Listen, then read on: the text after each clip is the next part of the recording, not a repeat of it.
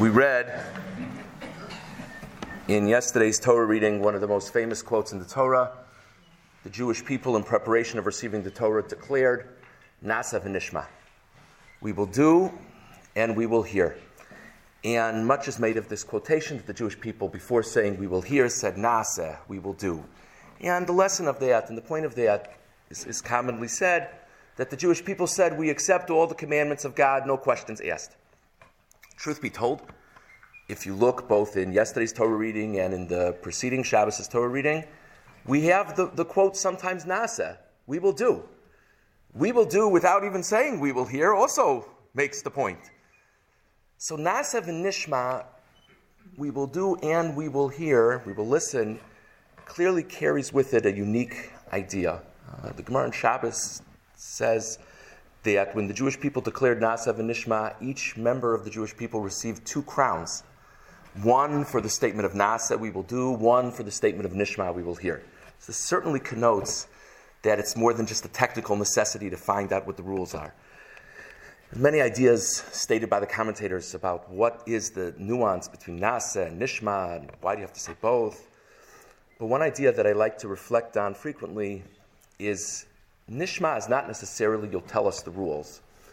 Nishma is we'll listen, we'll think about it, we'll reflect on the words of this Torah. And that therefore the Jewish people are really saying 2 very different things, each one worthy of receiving a crown. One is Na'aseh, God, whatever you tell us, we'll do.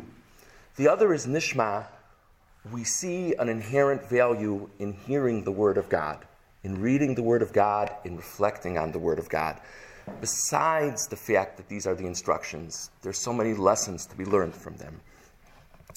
And I think when we reflect on the very beautiful life and deeds of Dr. Fred Jadek, Zichron Livracha, Asher Zelig ben Moshe Meir Halevi, I think this idea about what Na'aseh v'nishma means is extremely, extremely appropriate. I just want to say that I know Dr. Jadek as a congregant. My relationship with Dr. Jadek goes back many years before becoming serving in the rabbinate of this shul. The Jadeks are very dear friends of the Rosenbaum family, and I've known Dr. Jadek well for over 30 years. I want to reflect on some of the very inspiring things I picked up from Dr. Jadek about this character trait of being a shomeya, a true listener to the word of the Torah. We had the privilege, whether I studied here in the yeshiva, many times I was a guest at the Jadek's table. I sat at many Shabbos tables, many other contexts with Dr. Jadek, and many, many times I was asked to share a Dvar Torah. From my teenage years, I could be asked to share a Dvar Torah. And it's funny what sticks with you. It's a very strong image in my mind, happening to be sitting next to Dr. Jadek and him pivoting his body to hear what I have to say and fully focusing on every word. And even at the time, it really struck me, because here you have this person many years his junior, and he was so interested in what I had to say. And of course, there was a lovely interpersonal conduct with that, but when I look back, I suspect it was more than that. It was the fact that I was sharing words of Torah. Much later, Dr. Jadek demonstrated to so many people his tremendous passion in being a shomeya. After he retired, Dr. Jadek made it his business to be a very regular attendee at Shiurim at the Yeshiva of Greater Washington, the Yeshiva Gedola, and it was a very special thing to see. First of all, you have to realize that Dr. Jadek would sit there at the Shiurim. I think he was most commonly an attendee at Rabbi Reingold Shiurim, I think so, but he would sit there at the Shiurim with people decades his junior, and he was the only one remotely in his age group. And he would really sit there. I remember being in the room, observing with admiration from a distance, really ketalmud hayoshev lifnei Rabbo. His whole body language was of such humility and just wanting to hear. As he grew older, mobility was more and more of a challenge for Dr. Jadek, and before he was completely homebound, he would need to come. Sometimes he would need to come with some type of cane. Sometimes he would need to be wheeled in. And he would come. And he would come just to hear words of Torah. Unfortunately, when he reached the point of being homebound, the ability to learn with people was, I think, the greatest chesed people could do for him, that they made time to learn with him b'chavrusa. And the fact that that's the thing that would energize a person carries with it a remarkable lesson for all of us. I want to say one more thing about Dr. Jadek as a shomeya. There are numerous quotes in the Talmud and other rabbinic sources that talk about the great value of paying honor to Torah scholars, wanting to connect with Torah scholars. And I think many of us relate to that idea, and we relate to it as some type of Judaic etiquette. And, I guess it's derech eretz, it's what's appropriate. You're supposed to be respectful to people older than you. You're supposed to be respectful to people who know more Torah than you. Whatever, add it to the list of people I'm supposed to respect. And of course, the idea is deeper than that. The idea is that we believe that the words of Torah are Kihem Chayinu V'Ruach Yameinu. They are our very life source. And therefore, if we meet a person who to us represents Torah knowledge, it's so important to treat that person with respect for our own sake, because think of all the lessons they carry with them. And the way Dr. Jadek related to Talmidei Chachamim, to Torah scholars, was really something that we could all learn from. You'll forgive me for going back so far. I'm not exactly sure why I remember this, but clearly it made an impression on me. So my bar mitzvah was in this room. And my parents had to set up the seating for the tables. And please don't ask me the details that much, I don't remember. But I remember my mother telling me she had to figure out who to put at the Einemer's table.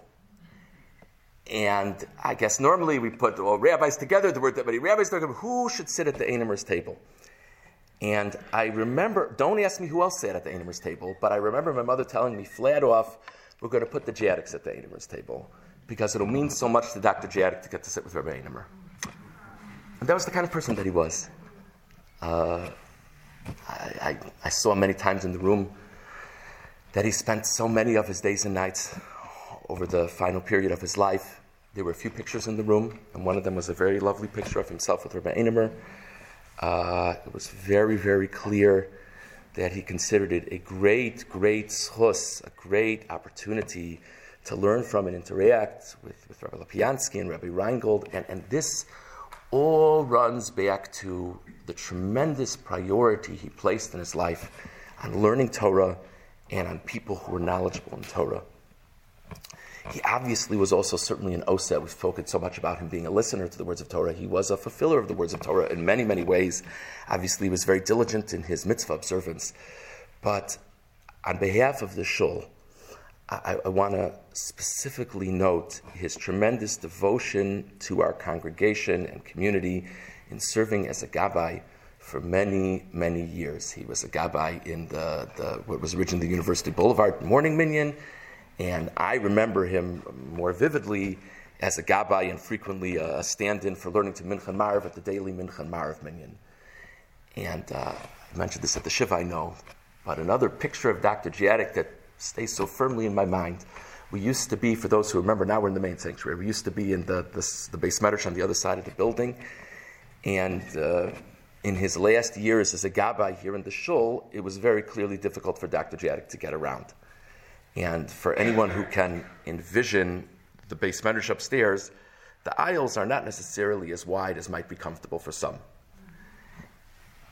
And I would be so struck at the end of davening, Dr. Jadek, and there are light switches on two ends of the back of the room, and you can't turn them all off in one spot. Dr. Jadek would walk from one end of the room to the other end of the room, but he had to kind of like go around the front. Just watching him walk to turn off the lights. He was doing for the shul. I would like to think that myself or others would offer to turn off lights. If I remember correctly, he felt it was his job, it was his responsibility, and it was for him to do. One more thing in that mode, I remember there was someone who also served as a gabbai and actually would be the first substitute for Rabbi Einer Zichrono Livracha for learning into Mincha and Mariv, and that was Rabbi Jacob Wiener Zichrono Livracha.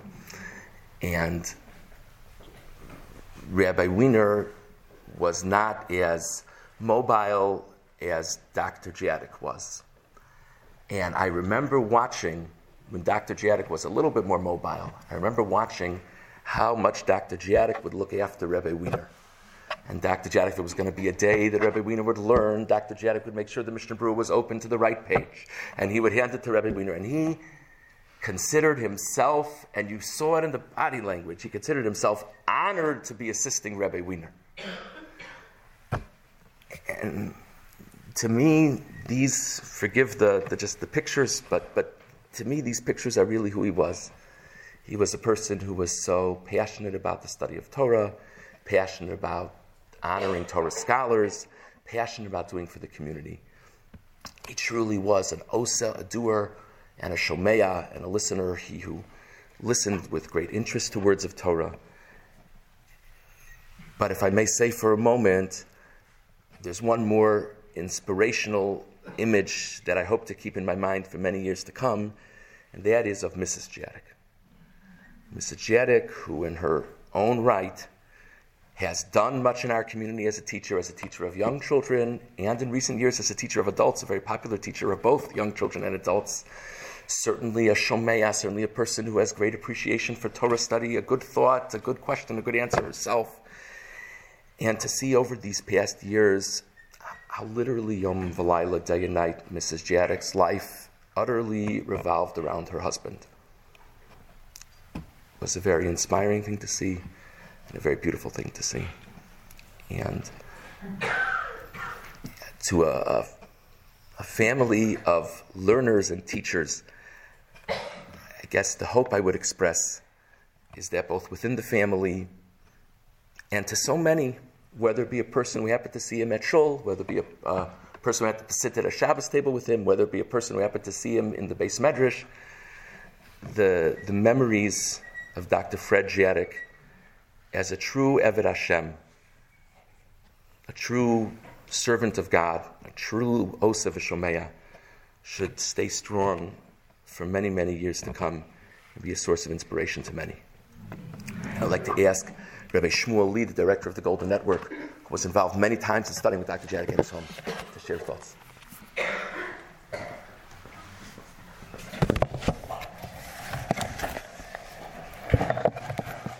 Just about Rabbanim, all those gathered here.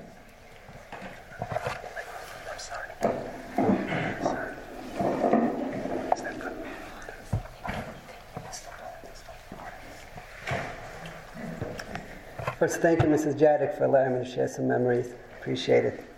Also, thank you, Rabbi Rosenbaum. You introduced me to Dr. Jadek many years, 8-9 years ago, and I've gained a lot from the learning and from seeing his Darach HaChaim. Appreciate it. The last few weeks since Dr. Jadek's passing have been difficult, and especially at the time and day when we learned together. It was Sunday at 3 o'clock. And if you notice, when is this gathering scheduled for? Sunday at 3 o'clock.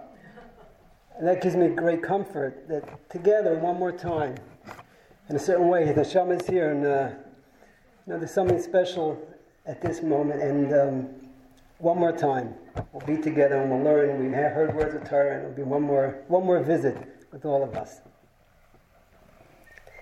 In Parshas Yisro, we read 2 weeks ago, we read about Matan Torah, the getting of the Torah on Har Sinai. It's hard to imagine, what was that event? Vayered Hashem al Har Sinai. If the sun would come down in this room, we would disappear. So Hashem created the sun, comes down in Har Sinai. So there was Choshech, Chona, Varafel. There was clouds, there was darkness. There was a Kol Shofar, Chazak Moed. It was an incredible experience. And we could think it's distant, it's far. Okay, our ancestors, It's a nice thing we read about. But we're taught many places in the Torah that we are charged every single day to experience and feel Matan Torah. We say it in Shema. And these words, every single day, when they came to our Sinai, Hayom Hazeh. So we're supposed to look at the Torah like it's this letter from the most important person in the world, and we're going to look at it with enthusiasm and excitement and love, and that's what we have to feel every day. And for many people, including myself before I met Dr. Jadik, it was a question. Matan Torah, thousands of years ago, our Neshamas were there. And then, if you saw Dr. Jadik learn, you'd have that question. And I know Avi Kotak, I don't know if you hear, he always talked about your Chavrusa with him, the Mishnah, and everyone else. His posture, his awe. He was at Har Sinai. He was standing there. And it didn't matter where he was learning. So we started learning in the kitchen at the table. And then as time went on, it was on the bed. He was sitting up on the bed. See, the learning will be a little, same. No difference. And we all know you wake up in the morning until you get dressed. You don't feel good. You get dressed, you take on the day. You're not feeling well, you're not dressed. You're just not, you don't have it with, you're not ready to take on the day and really feel like a person. And there were years where he wasn't able to get dressed in a way that's dignified, that all of us have that opportunity. But he was dignified inherently, because the Torah, when he learned, it didn't make a difference what he was wearing. You feel, how do you learn? He sat there, it was unbelievable. And his health was irrelevant when he learned. If you remember, 2 weeks, the last time we learned, it was 2 weeks before his passing. Alfred, you may remember this. And I was very concerned because he was breathing. It was very difficult for him to breathe. And he was like gasping. I'm ready to call 911. And I run to the kitchen to you, and I say, he's breathing. You say, no, the doctor's coming, it's under control, whatever. And then I came back. But what was amazing is Dr. Jadik is sitting on his bed, oblivious. This is my problem. That's not his problem. And he's sitting there with the Sefer. And when I'm ready and I'm calmed down, and then we just continue learning. Nothing happened. Maybe someone's wrong, but that was him. I'm breathing. As long as it's coming, I can get the words out. It didn't make a difference what his health was. It was Matan Torah, and that was the image. And that's an incredible gift that I had to see from him.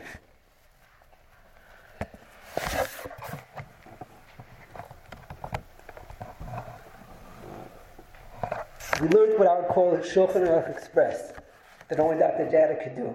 So we learned Mishnah Berurah with the Shulchan Aruch and Ramah with the Mishnah Berurahs, and he would go through the Shulchan Aruch pretty quickly. And then he had a gift to pick out the exact points, the important points that he had to, which everything's important, but there were specific ideas that we have to go in depth, and he would stop there, and we would go and go in a little deeper. And we were able to go through the first, second, third, and begin the fourth volume of Mishnah Berurah recently, a few months before his passing, which he returned to me today, which I will always cherish. But this gift, able to learn quickly and stop and see, what's important here. And this gift of not just running over things, but even when he learned quickly to see the important points and stop and ask. You couldn't you couldn't put anything over him. He knew exactly when there was a discrepancy, a question, something to look into. So when I came on Sundays, he would say, I have a question for you. Good. Well, I was doing Shnai and Mikra Bechatarka, did the practice to go through the Torah portion with the commentary of the Unclus every week. And for many people, unfortunately, they read through it. Hardly, we try to understand it. But he said, I have a question. What's this? I saw something. I said, oh, wow, I never saw that. So one example is Parshas Noach. Something that, in Parshas Noach, many examples, I'll just share one, you'll see how he was able to point, to learn and see things like that. So it lists the sons of Bnei Noach. The sons of Noach, and it says, over there you look, it says that the children of Noach, they were split up according to their countries, according to their languages. They were speaking different languages. And then, 30-some verses later, it says, the world, the nations, they were united. They had one language, and they were united to come with this plan against God. He says, I don't understand. They're speaking different languages already, and we know that after the dispersion, after God's dispersion, only after that they were speaking different languages. So what is it? It says already they're speaking different languages. Then united with one language, and then only after that they're speaking different languages. So weren't they speaking different languages before?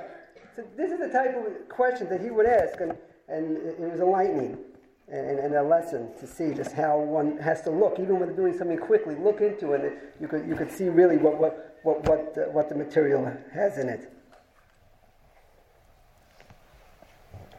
He was very connected not only to the Torah, but also to his Sfarim. His Sfarim were like parts of his body, literally. He probably learned with the edition of Mishnah Berurah that he used probably was 50 or 60 years old.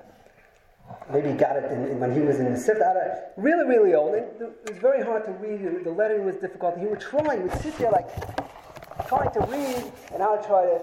So he suggested, in the last 70 years they've come with new editions, but they're only $10, And so when we started the second or third volume, I even bought him one.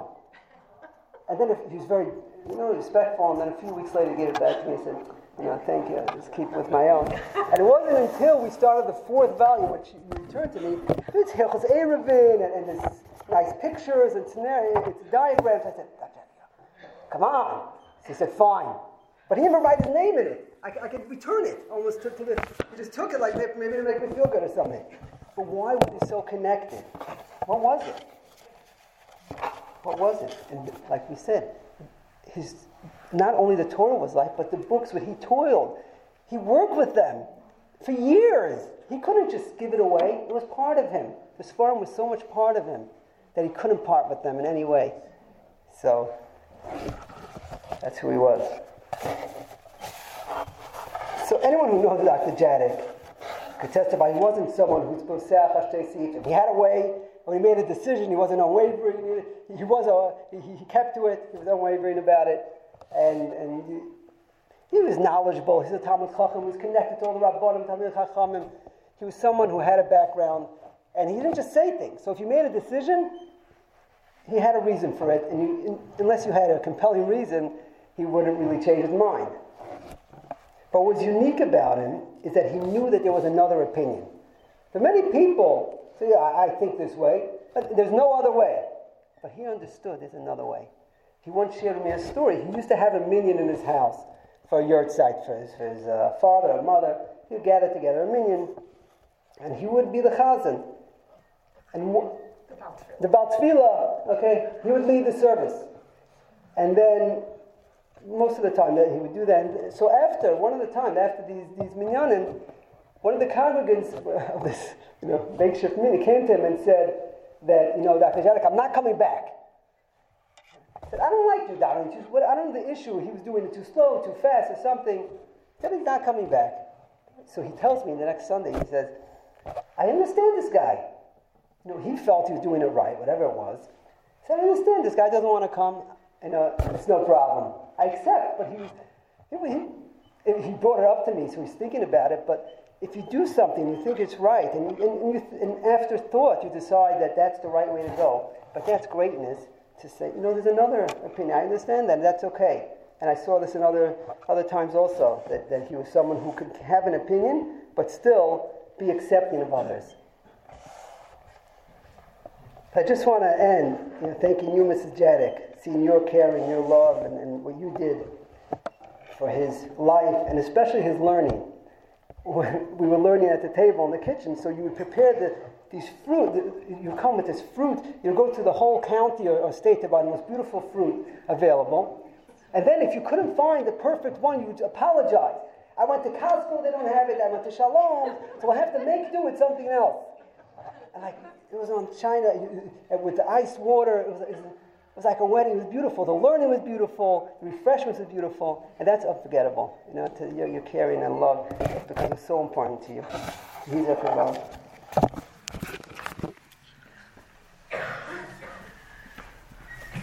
Mrs. Esther Jack.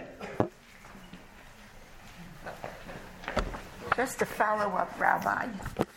Very often he would tell me Sunday morning, cancel Rabbi Lee, I'm not feeling well. And I would say to him, no, we're not canceling, because after you learn with Rabbi Lee, you feel better. And I did not cancel. So all the times that you came and he wanted, and it was true. When you left, he was much better. Okay, this is the hesped that I delivered at the funeral. Fred was born in Vienna, Austria, in 1934. In 1938, the Germans invaded Austria. Although but a child, Fred remembered synagogues burning. He remembered the Nazis demanding the keys to his parents' store that they had owned. One night, the Nazis came looking for his father. His father was gone. His parents had prepared for this. His babysitter's brother had close ties with some Nazis. He took Fred's father and hid him in a church.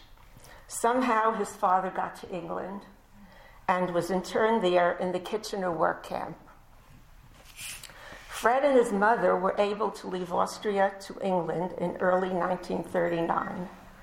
They were Polish citizens, and Hitler did not invade Poland until September 1st, 1939. In England, his mother worked as a cook in a Jewish restaurant in London. Fred was placed in a Jewish home for refugee children, and it was a devastating experience for him.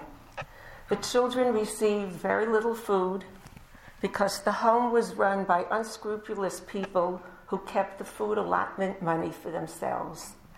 The only nourishing food Fred had was when what his mother brought for him in her weekly visits to him. These traumatizing early years impacted Fred throughout his life. He turned his victimhood into survivor mode. He developed determination, persistence, and perseverance. Fred came to America when he was 6 years old. His parents enrolled him in public school. In the afternoons, he went to Hebrew school, where he learned to read Hebrew and daven. For some years, he attended yeshiva and was very drawn to the learning. He was also very determined to be Shomer Shabbat. He joined the Young Israel in Williamsburg, where he befriended Hirsch Menlowitz. I don't know how many of you remember Hirsch, whom he met many years later in Kent Mill, and who served as a role model for him. As a young adult, Fred was very taken by learning the holy books. He was determined to learn Chumash, Mishnah, Gemara in depth. He felt that to understand these Sfarim, he needed to have a foundation in Hebrew grammar. So he bought a grammar book and studied it from cover to cover. Then he felt ready to go on in learning Sifrei Kodesh. When he came across a word he did not understand, he would look it up immediately in the dictionary, which was always on the table by his side, by the side of the Sefer. He had patience and perseverance. His soul yearned for Hashem's Torah and for rabbinic writings. In essence, Fred was self-taught in Judaic learning initially. When he was well, Fred never turned down a Meshulach who came to the door. He would say, "That could have been me begging for money." Even after one Meshulach stole our account information and Fred needed to close down that account, Fred continued giving. He gave cash until he opened a new checking account. By the end of the year, he made sure we had given 10% of our income to tzedakah. Bikur Cholim, visiting the sick, was another mitzvah very dear to Fred's heart. He would call and he would visit. Even when he could no longer drive to visit, he continued with his weekly phone calls, making sure they were done before bringing in Shabbos. Fred was an intellectually curious person, which stood him in good stead in learning and in secular subjects. When he retired, he joined the yeshivim at the Yeshiva Gedola in the mornings and became a golden ideer at the University of Maryland in the afternoons. His interests were so varied.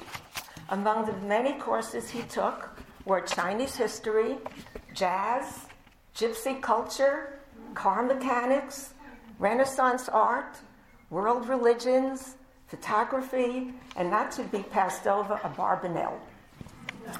One of Fred's life's dreams was to get smicha. Although he did not realize this dream, he spent many pleasurable years studying in the yeshiva with Rabbi Lapiansky Shlita and Rabbi Reingold Shlita. His perseverance in learning prepared him to give a shiur in Mishnah and Mishnah Brura in Shul between Mincha and Mariv with Rabbi Einemer's Alav Shalom permission. Even when he couldn't get around independently, Fred attended shiurim in the yeshiva daily for many years. His non-Jewish male caregiver, which is with us today, who's with us, Alfred Stubblefield, also learned a lot from these shiurim, and they would discuss it when they came home. When he could no longer attend the shiurim in the yeshiva, Fred continued learning at home on his own and arranged to learn with Chavrutot, with Avi Kotek on Shabbatot, and with Rabbi Lee on Sundays. All week, Fred looked forward to these shiurim and made sure he prepared for them. When people called to pay a visit on the phone, they often shared a Dvar Torah with Fred. This lifted his spirits tremendously, and there was always a smile on his face when he hung up. People would ask me, what should I say to him? I said, give him a Dvar Torah. That you don't have to do anything else. Just give him a Dvar Torah. Fred was a member of Shomrei Emunah when it was located in Ricks Park. Funds were being raised when the shul was relocating to University Boulevard. Fred stepped up to the plate and gave his donation. In return, he received a high holiday seat for life for the annual fee of $2. And each year, he would fondly recount this episode. Fred attended Minyan 3 times a day. When his health situation prevented him from doing that, he would daven at home at the same times that the shul davened, or that the yeshiva davened. In this way, he felt part of the Minyan. Over the years, Fred served as vice president and gabbai of the shul. He attended shiurim, annual dinners, various functions, and just as the young Israel of Williamsburg was his home, so was Shomrei Emunah. He loved the shul, he loved the community. At this point, I would like to express my hakarat hatov, my appreciation, to all those in the community who have supported Fred in different ways over the years that he had been ill. My hakarat hatov to Rabbi Lapiansky Shlita, Rabbi Reingold Shlita, Rabbi Rosenbaum Shlita, and Rabbi Katz Shlita, whose visits always uplifted Fred's spirits. My hakarat hatov to Rabbi Lee and Avi Kotek, who kept the fires burning within Fred to continue his learning. My hakarat hatov to Scott Schlesinger, and Larry Core, who graciously and frequently volunteered to take Fred to doctor appointments. My hakarat hatov to the fine yeshiva bachurim, who volunteered to take Fred to the yeshiva on Shabbos for davening and took care of his needs throughout the service. A number of years ago, they made him a surprise birthday party to drink a l'chaim with him. Did you know that? Okay. What is that? My hakarat hatov to all those who visited and or called to check in on Fred and reassure him that he was not forgotten, even though he was homebound for so many years. And last but certainly not least, my hakarat hatov to all our relatives and friends outside of the community who have visited and called over the years to express their love and give Fred chizuk.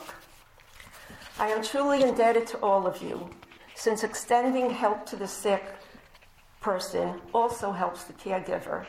May Hashem bless you all with good health until 120. At this point, I would like to add, after the Shiva and the weeks that followed, the few weeks that followed, my hakarat hatov to this community for the outpouring of love, food, visits, donations, and phone calls. This is truly an outstanding community, and I feel privileged to be part of it.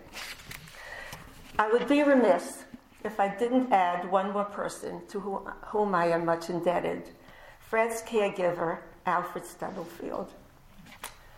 Alfred was literally a shaliach, a messenger from Hashem. I was asking Hashem to please help me, and Alfred called. Literally, it just happened that way. He took wonderful care of Fred, always ensuring his safety and his comfort. And this is what I added at the cemetery when Fred's body was lying there. And now, my dear husband, you had the wonderful midah of always apologizing to me if you felt you hurt me. I ask mechila of you now for all the times I might have hurt you but hadn't realized it. I will always remember your love, your support, your kindness, your consideration and thoughtfulness of me. I love you and will miss you very much. Lech b'shalom.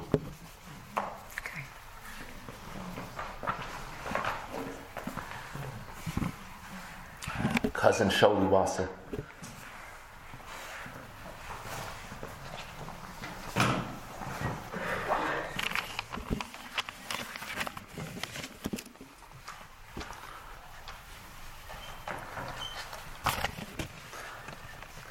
On the drive down here this morning, I was thinking of the so many beautiful memories that our family had from the many trips we would make, mostly for Shavuos, to come to Silver Spring, to visit Fred and Esther, Moshe and Annette, Aleha Shalom, and our beloved Aunt Rivki, Aleha Shalom, Moshe and Esther's mother, and to spend time in this wonderful community. We came here for so many years that I believe we experienced the cicadas more than twice.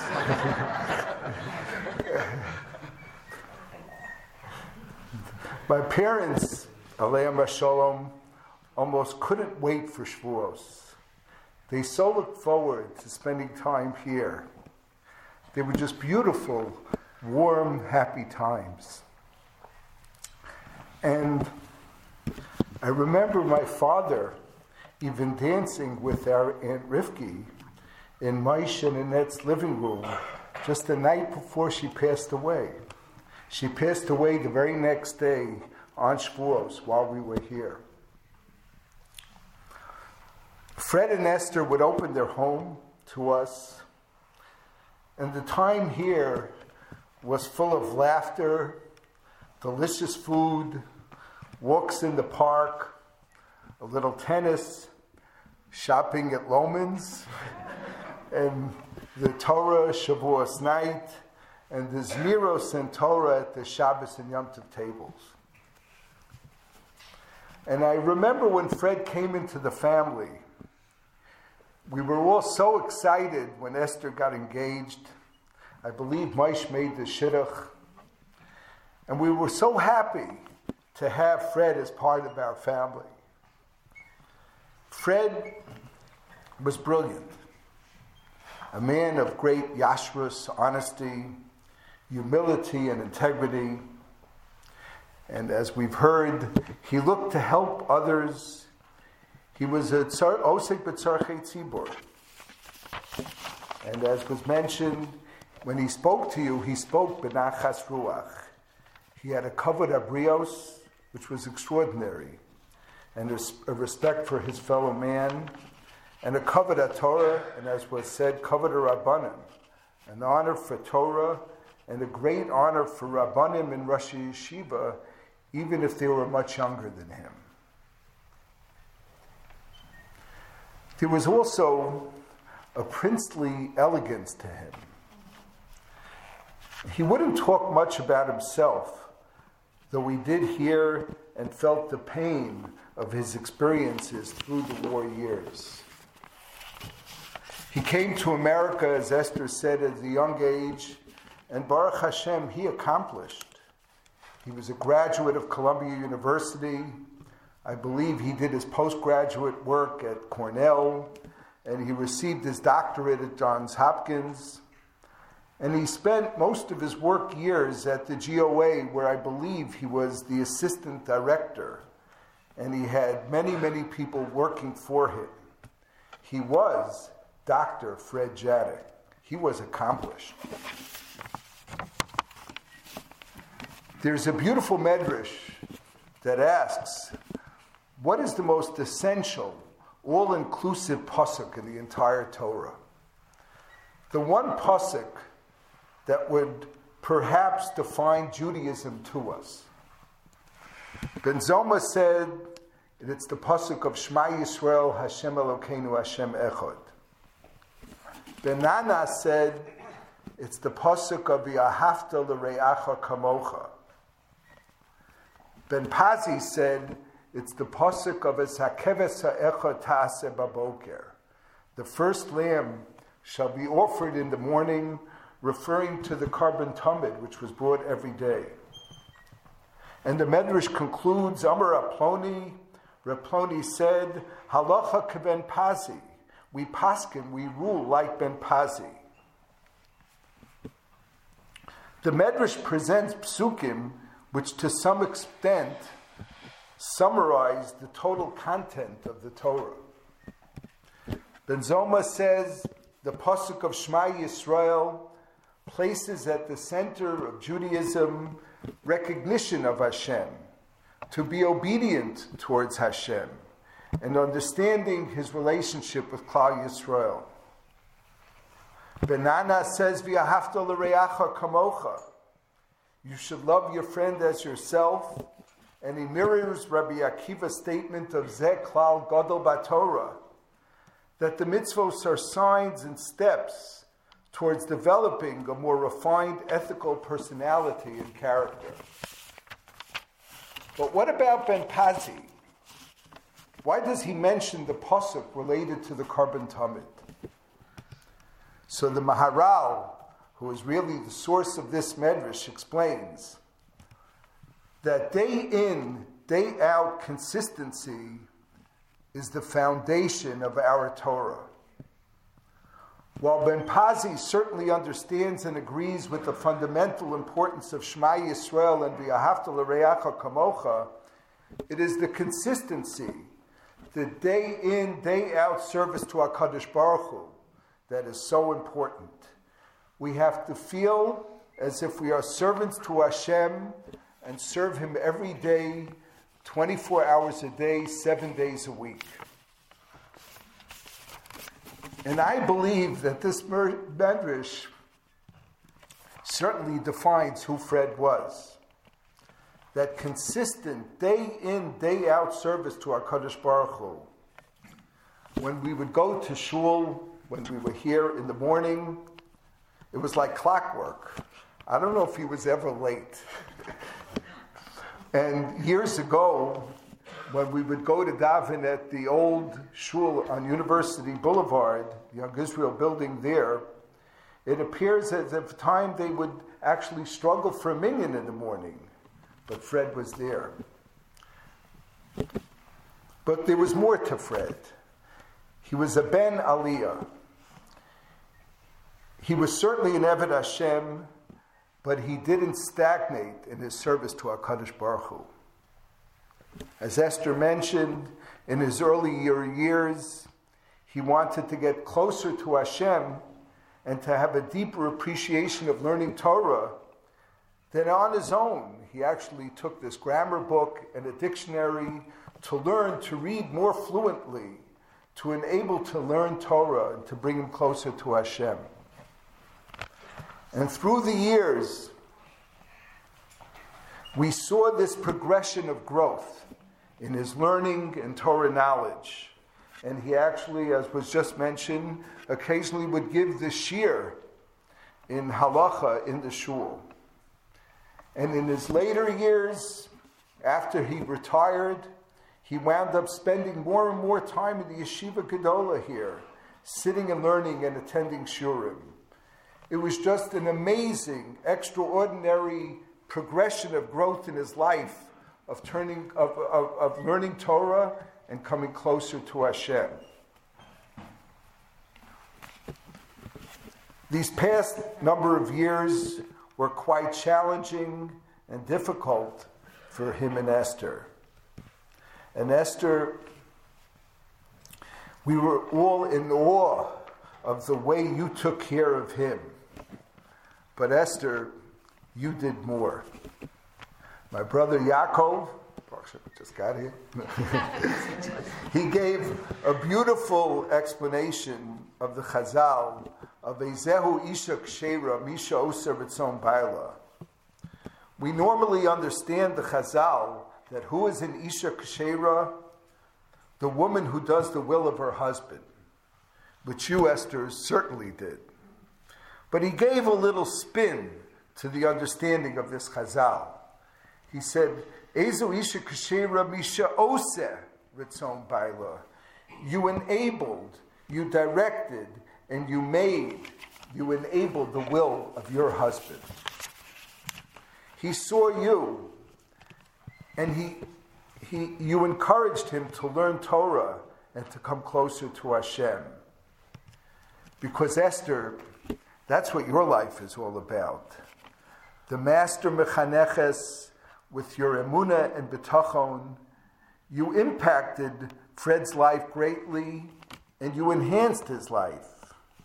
You impacted Margaret and Mark's lives. You impacted the Linzer Wasser family. You impacted so many students through the years. And you continue to impact the community in a very significant way, that we see that they love you and they revere you, and rightfully so. Hashem should give you the strength to continue with gesund to impact so many people. And Asher Zelig ben Ramosher Meir's Lufti Neshama should have an aliyah. He should be a Melitz Yosher for all your needs, all of the family's needs, all of the community's needs, and all of Klal Yisrael. Yehi Zichro Baruch.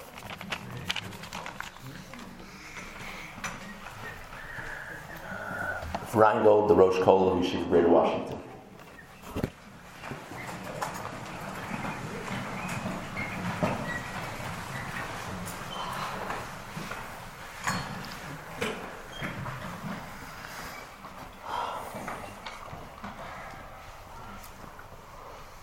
Baruch Hashem, a lot of thoughts have been shared.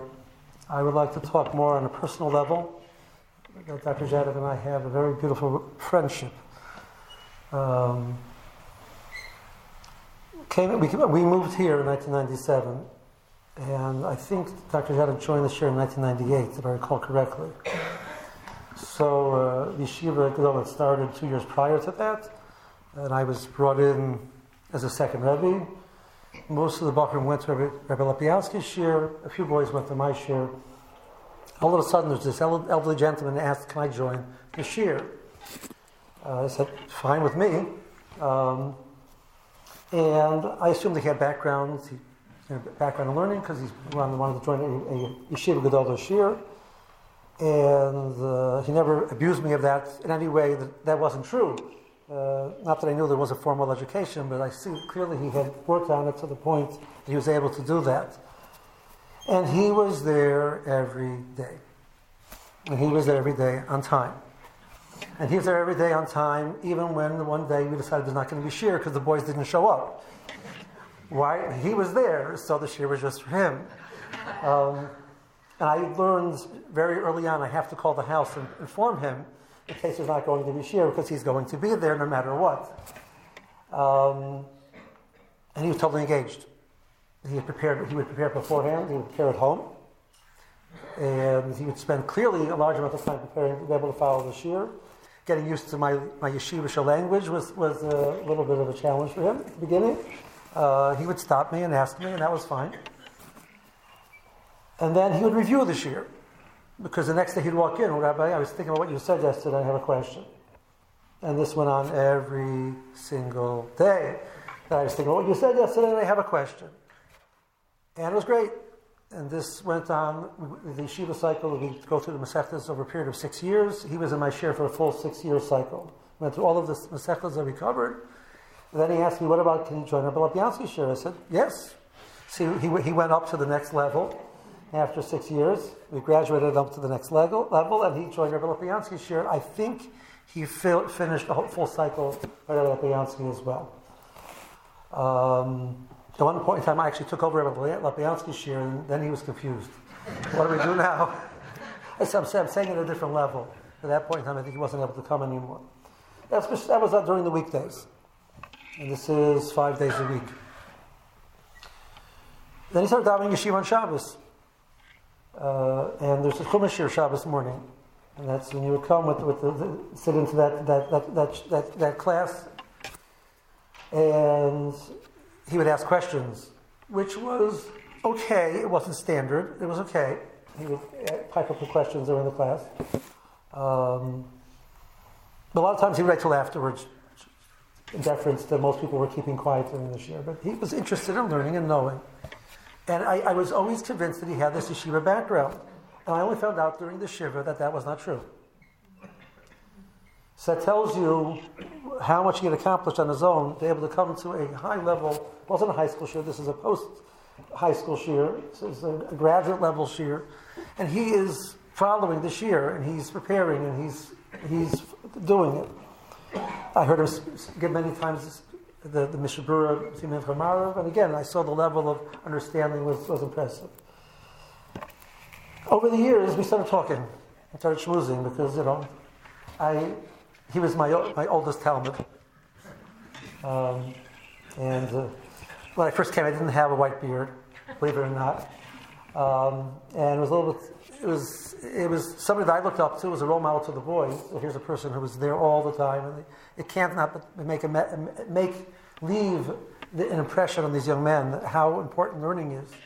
And he was clearly engaged. He never was mind wandering during shir, as you would expect a 19, 20-year-old, might have.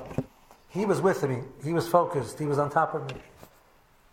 So I would just sometimes throw a question out to him because I knew he had a background in different areas, and I would ask him questions. He started asking me questions as well. And so we started schmoozing. I'm a fairly good schmoozer.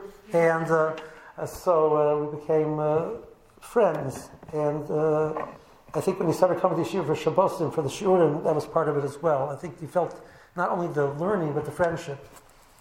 And he started having the Bachrim over for Shabbos. And he made himself a place in the yeshiva.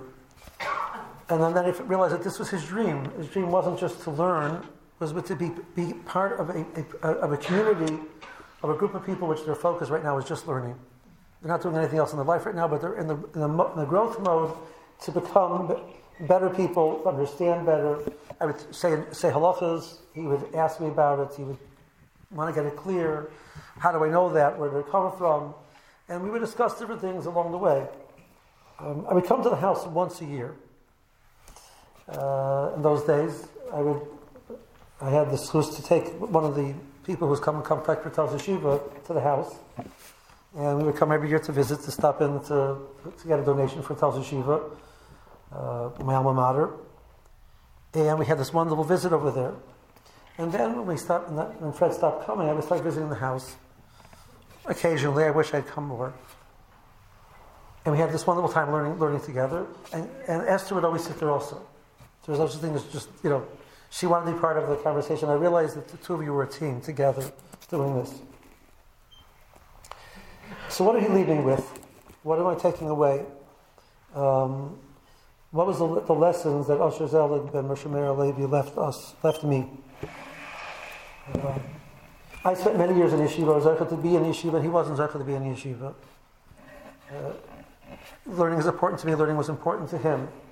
That I had the advantage. I had learned to appreciate my advantage. That I had something which he never had. And how much that meant to somebody who didn't have it, how much he's going to seek that out and find that opportunities. And the Rosh sent him an opportunity into his lap. I think that the reason why it happened, if you want to know why the Yeshiva Ella moved to Silver Spring, it's probably the schus of Fred Jadik. Right? That he wanted that opportunity, and the Rosh sent it to him. That it wasn't embarrassing to ask a question in front of people which are much younger than you. It wasn't embarrassing to say, I don't know. I don't understand. Please repeat. And during the show, I would ask for feedback. Does everybody understand what I'm saying? And he would say, no, I don't. Please repeat. It wasn't beneath his dignity to go to learn with somebody who was much younger than him. He had tremendous covet for Lapiansky and myself, even though we were much younger than him. And saw the deference, the way he would talk to me. And I was looking at him as a friend, he's looking at me as a Rebbe. The way he respected the young men, the lessons he respected the young men because these boys are learning Torah. And he appreciated them, and he felt they were special, and he gave that message to the boys, and the boys reflected that back. There was a simcha that he had in life in general. Life was exciting to him. Life was interesting to him. I did not know what he was doing in the afternoon, that he was going out to college, but I'm not surprised at all to hear that. Life is about knowledge. Life is about understanding. Life is about growing, thinking, challenging, wondering. And he wasn't just saying that, but he was living it. And it came across in his excitement. And it was a schus for the yeshiva, it was a schus for us to be part of that. I want to mention a few other points, which wasn't personal in that sense. Once in a while I would have to go to the early minyan for carpool issues, etc. For those who were to have the world carpool, right? Those days of the week you have to get the earliest minyan. And I would come early because I happen to daven more on the slower side. And that minyan happens to go on a faster side. And I had worked out exactly how much I had to start beforehand to be able to get to Shemon Esrei at the same time as the shul. I see Larry is smiling over there, right? And Fred was always there. I was there, I think, one of the first people there. I would come usually at least 15 minutes prior, and he was there already. The shul was open. I think one time I got there and the shul wasn't open yet. I had to wait for him to come. To meet in Kesidrim, always on time, always there. Davening was important. When he would come to the yeshiva, the boys would pick him up. We had a switch time; they had to be there because he had to make sure he got to the yeshiva on time, etc. The organization, the boys had to come beforehand to try out, to make sure they knew how to do it in a way which was safe, that he should be able to be safe, to do it safely. And these were lessons which I think that we didn't think about so much. They were normal. That was obvious. And you start reflecting back. It's not so obvious. It's not so normal. It's not so average. And he enriched our lives. He enriched our lives tremendously. I can speak for members of the community as well to say that as a friend, as a person in the community, as a person who took achrayus, as the Gabi of the Minyan, as a person who learned, a person who taught, a person who grew, a person who questioned, a person who challenged, a person who grew. We saw that. We absorbed it. And he left a little bit of us, a little of himself in all of us. So he's went on to his reward. He went down to the Elama and his reward. And every day, he's getting another package from this world, of all the schusim that he left behind, the impact that he left on all of us. Every day there's a knock on his kuppah, and there's a package of jewels being sent from down here to all the people who were inspired and affected, and are different people because of him. So we zoicha to see that these memories, even if they're not in the forefront of our minds, and they're not obvious, they're not clear to us, the lessons have been absorbed, and we take those with us. And they do, and they have, and they will. Bezos Hashem, and that'll be turned to schus to either Behin's Neshama. And we zoicha that this community should always continue to grow, and learn from people like that. We should zoicha that many more people in our midst, which are such role models for all of the community. Thank you.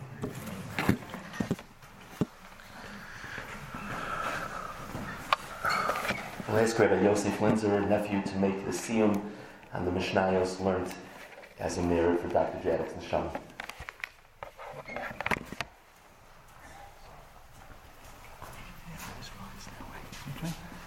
I'm just saying for the Kaddish. Okay. Yeah. Thank you. Okay.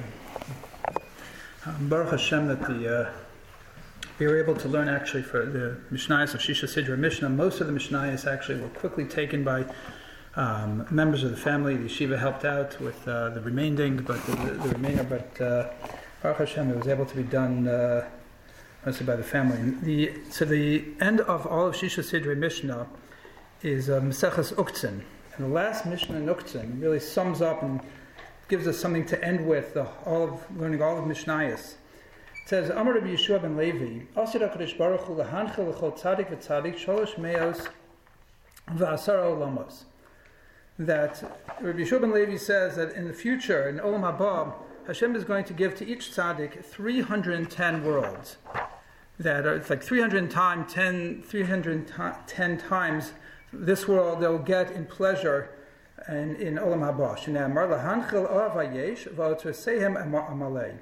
That I will inherit to those who love me, yesh, which is yesh, bigamatria is shud and yud, that's 310. V'otresehem amalei, and their storage houses I will fill. And so the Mishnayos ends with this. The Bartanur explains to tell us the reward of tzaddikim who have learned the Torah and fulfilled it.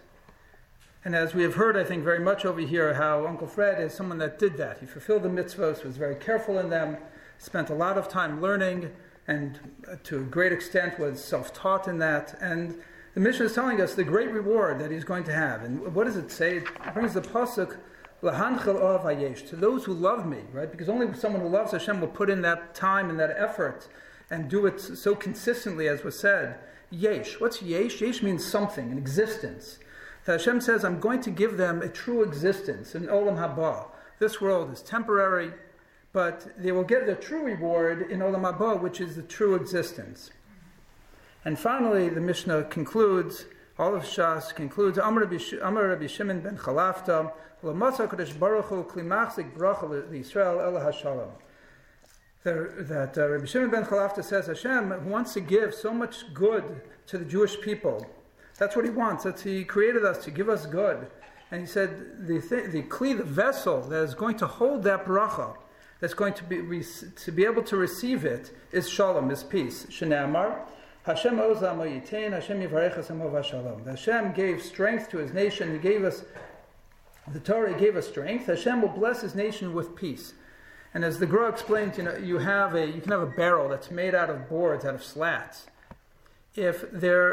For that barrel to hold something, the slats have to be tightly coupled, have to be tight together. If there's space between them, then you won't be able to put any liquid in that barrel, just pour out. So the Jewish people, only when they're tight together and they're a unit and there's peace between them, can Hashem give us that peace, give us that bracha, that blessing and all the good that He wants to give us. And I know certainly, we'd come. In fact, it was one of our trips for Chol HaMoed, and even during the summer to come and visit Aunt Essie and Uncle Fred with the family. It was that was our Chol HaMoed trip. In fact, everyone looked forward to it, and especially to Aunt Essie's then giving us food afterwards. And it can't go away without food from a Jewish home, right? But when we'd come, Uncle Fred would be very interested in what each of my children was doing, what I was doing, what was happening with us. And he was just showed a lot of concern and interest in in what was going on with us. In fact, I do remember also that one of the few times ago that we came, I think a cousin of his had called, who had recently lost her husband. And they said, okay, I have to take this call. I have to talk to her. She needs some chizuk. I have to talk to her, make her feel better, feel more comfortable. And as also have heard, about the shalom that he would engender by visiting people, by welcoming mishulachim, and making them feel comfortable. That generates that shalom in the Jewish people, and that allows Hashem to do what He so much wants to do, which is to give us bracha, to give us good and blessing. Hadron alach shita sidra mishnah of hadra chalan, daitan alach shita sidra mishnah of daita chalan, l'sisnashi minach shita sidra mishnah of l'sisnashi minan lo ba'al ma'adein v'lo ba'al madasi. Hadron alach shita sidra mishnah of hadra chalan, daitan alach shita sidra mishnah of daita chalan, l'sisnashi minach shita sidra mishnah of l'sisnashi minan lo ba'al ma'adein v'lo ba'al madasi. Hadron alach shita sidra mishnah of hadra chalan, Daitan alach shita sidra mishnah v'daita chalan l'sisnashi minach shita sidra mishnah v'l'sisnashi minon lo ba'al ma'adein v'lo ba'al ma'adasi. Harevna Adonai Eloheinu es divrei sarasacha b'finu v'fiyos amecha beis Yisrael v'niyah kulanu anachnu v'tzetzoeinu v'tzetzei V'tetzei te'eino v'tetzei amecha beis Yisrael kulanu yodei shemecha v'lomedei sorisecha lishma me'oivai sechakmeni mitzvasecha ki la'olam hi libi samim b'chukecha l'man lo evosh la'olam lo eshkach b'kudecha ki vamchi yisani baruch atah Adonai lamedeni chukecha amen amen amen tzela va'ed Madani lefanecha Adonai Elohim v'le'ev asai shesamta chalkeinu miyoshrei beis hamedrash v'miyoshrei kronos shanu mashkimim v'hem mashkimim anu mashkimim l'divrei Sarah v'hem mashkimim l'dvarim b'telim anu amelim v'hem amelim anu amelim mekablim sachar v'hem amelim v'hem mekablim sachar anu rotzim v'hem rotzim anu rotzim l'chai olam haba v'hem rotzim l'ver shachas shene'amar v'ata Elohim soridem l'ver shachas anshe damim umirma lo yechzu yimehem v'ani eftach bach. By the way, I think this really is, we've heard, represents Uncle Fred. I'm running, they're running, getting up early, we're running and getting reward. They're not getting the true reward. We work, put in that effort to learn, to do mitzvos. It's really what it's about. Yiratom elfanecha Adonai Eloheinu v'lei avaseinu kishen shazartenu l'sayim shita sidra mishnah kachta azreinu l'haskell svarim achirim l'sayim l'ilmod l'lamed mitoch harachava l'ishmor v'lasos l'kayim es kol Divrei Samator Secha Bi'ava Zechus Kol HaTanoim V'Tamidei Chachamim HaNizkarim B'Shita Sidra Mishnah Mikol HaSvarim Shel Madnu Yamad Li L'Zari Shel Tomash HaTorah HaKadosh Mipi Mipi Zari Mi'atav Yad Olam V'Kayim Banu Mikra Shikasuv B'Salechacha Tancha Osach B'Shach B'cha Tishmar Alecha V'Kitzosa Hi Sisichecha Ki Yirbu Yamecha Ki yibu yamecham v'yosifu l'chashnos chayim orech yamim v'yimina b'smola osher v'chavod Adonai ozam v'yitain Adonai v'areches hamo v'shalom. Yiskadal v'yiskadash shemei ravo Yamadu asid v'yiskadato u'le'achya meisaya u'la'asaka u'chaye alma u'lemivnei karta d'Yerushalayim u'l'shachlal heichalei b'gavah u'le'me'akar puchana nuchra me'aram La Sava Puchana de Shmaya Lasrei, Yamlich Kuchab Richu B'Malchusei, Yikare, V'Chayachon V'Yamechon V'Chayedu Chabeis Yisrael, Bagalo V'Zman Kariv V'Yimro Amen. Amen. Yehei Shmei Rabba Mevarach V'Yolam L'Me'al Maya, Yisbarach V'Yishtabach V'Yisbar V'Yisramam V'Yisnasei V'Yisadar V'Yisalev V'Yisalal Shmei Kuchab Richu Le'elam Mikabir Chosav Yishirasa, Tishva Chosav V'Nechem Asad, Amiram B'Yalama V'Yimro Amen. Yisrael V'Rabbanan V'Tamidei Hon V'Kol Tamidei Samidei Hon V'Kol Mandel Sekim Ba'Raisa Diva Asra Hadein V'Diva Chol Asar V'Asar Yehei Lahon Elachon Shlam Araba China V'Chiza V'Rachamin V'Chayin Arichin U'Mezenei V'Chei U'Forkanam Mikadam Avuan V'Yishmaya V'Yimru Amen. Yehei Shlam Araba Min Shemai V'Chaim Aleinu V'Kol Yisrael V'Yimru Amen. V'Aseh Shalom B'Mrama V'Yaseh Shalom Aleinu V'Kol Yisrael V'Yimru Amen. Amen. Just while people are still standing, we'll just say the Kel Malei prayer. El Malei Rachamim Shochein Bamiromim Hamsei Menucha Nechono Al Kanfei Ashchina B'Malos Kedoshim Utorim Kizar Harakia Mazirim Es Nishmas Asher Zelig Ben Moshe Meir Halevi Shalach Liolamo Bavur Shanachim Spalalim Biaras Karas Nishmaso Began Eden Tehei Menuchaso L'chein Balarachamim Yasti Rehu B'Seiser Knafav Liolamim V'Yitzror B'Torah Chayimes Nishmaso Adonai Yunachlaso V'Yanuach B'Shalom Al Mishkavo V'Nomar Amen. We wish Mrs. Jadek and Margaret and Mark, all of the relatives, all of the friends and all of the admirers, much consolation. And as has been said, may we all continue to do things to accrue many merits to the neshama of Asher Zelig ben Moshe Meir Halevi. For those who would like, there's going to be a mincha minyan in the room behind the wall, right in that door. We'll say mincha will start in 5 minutes.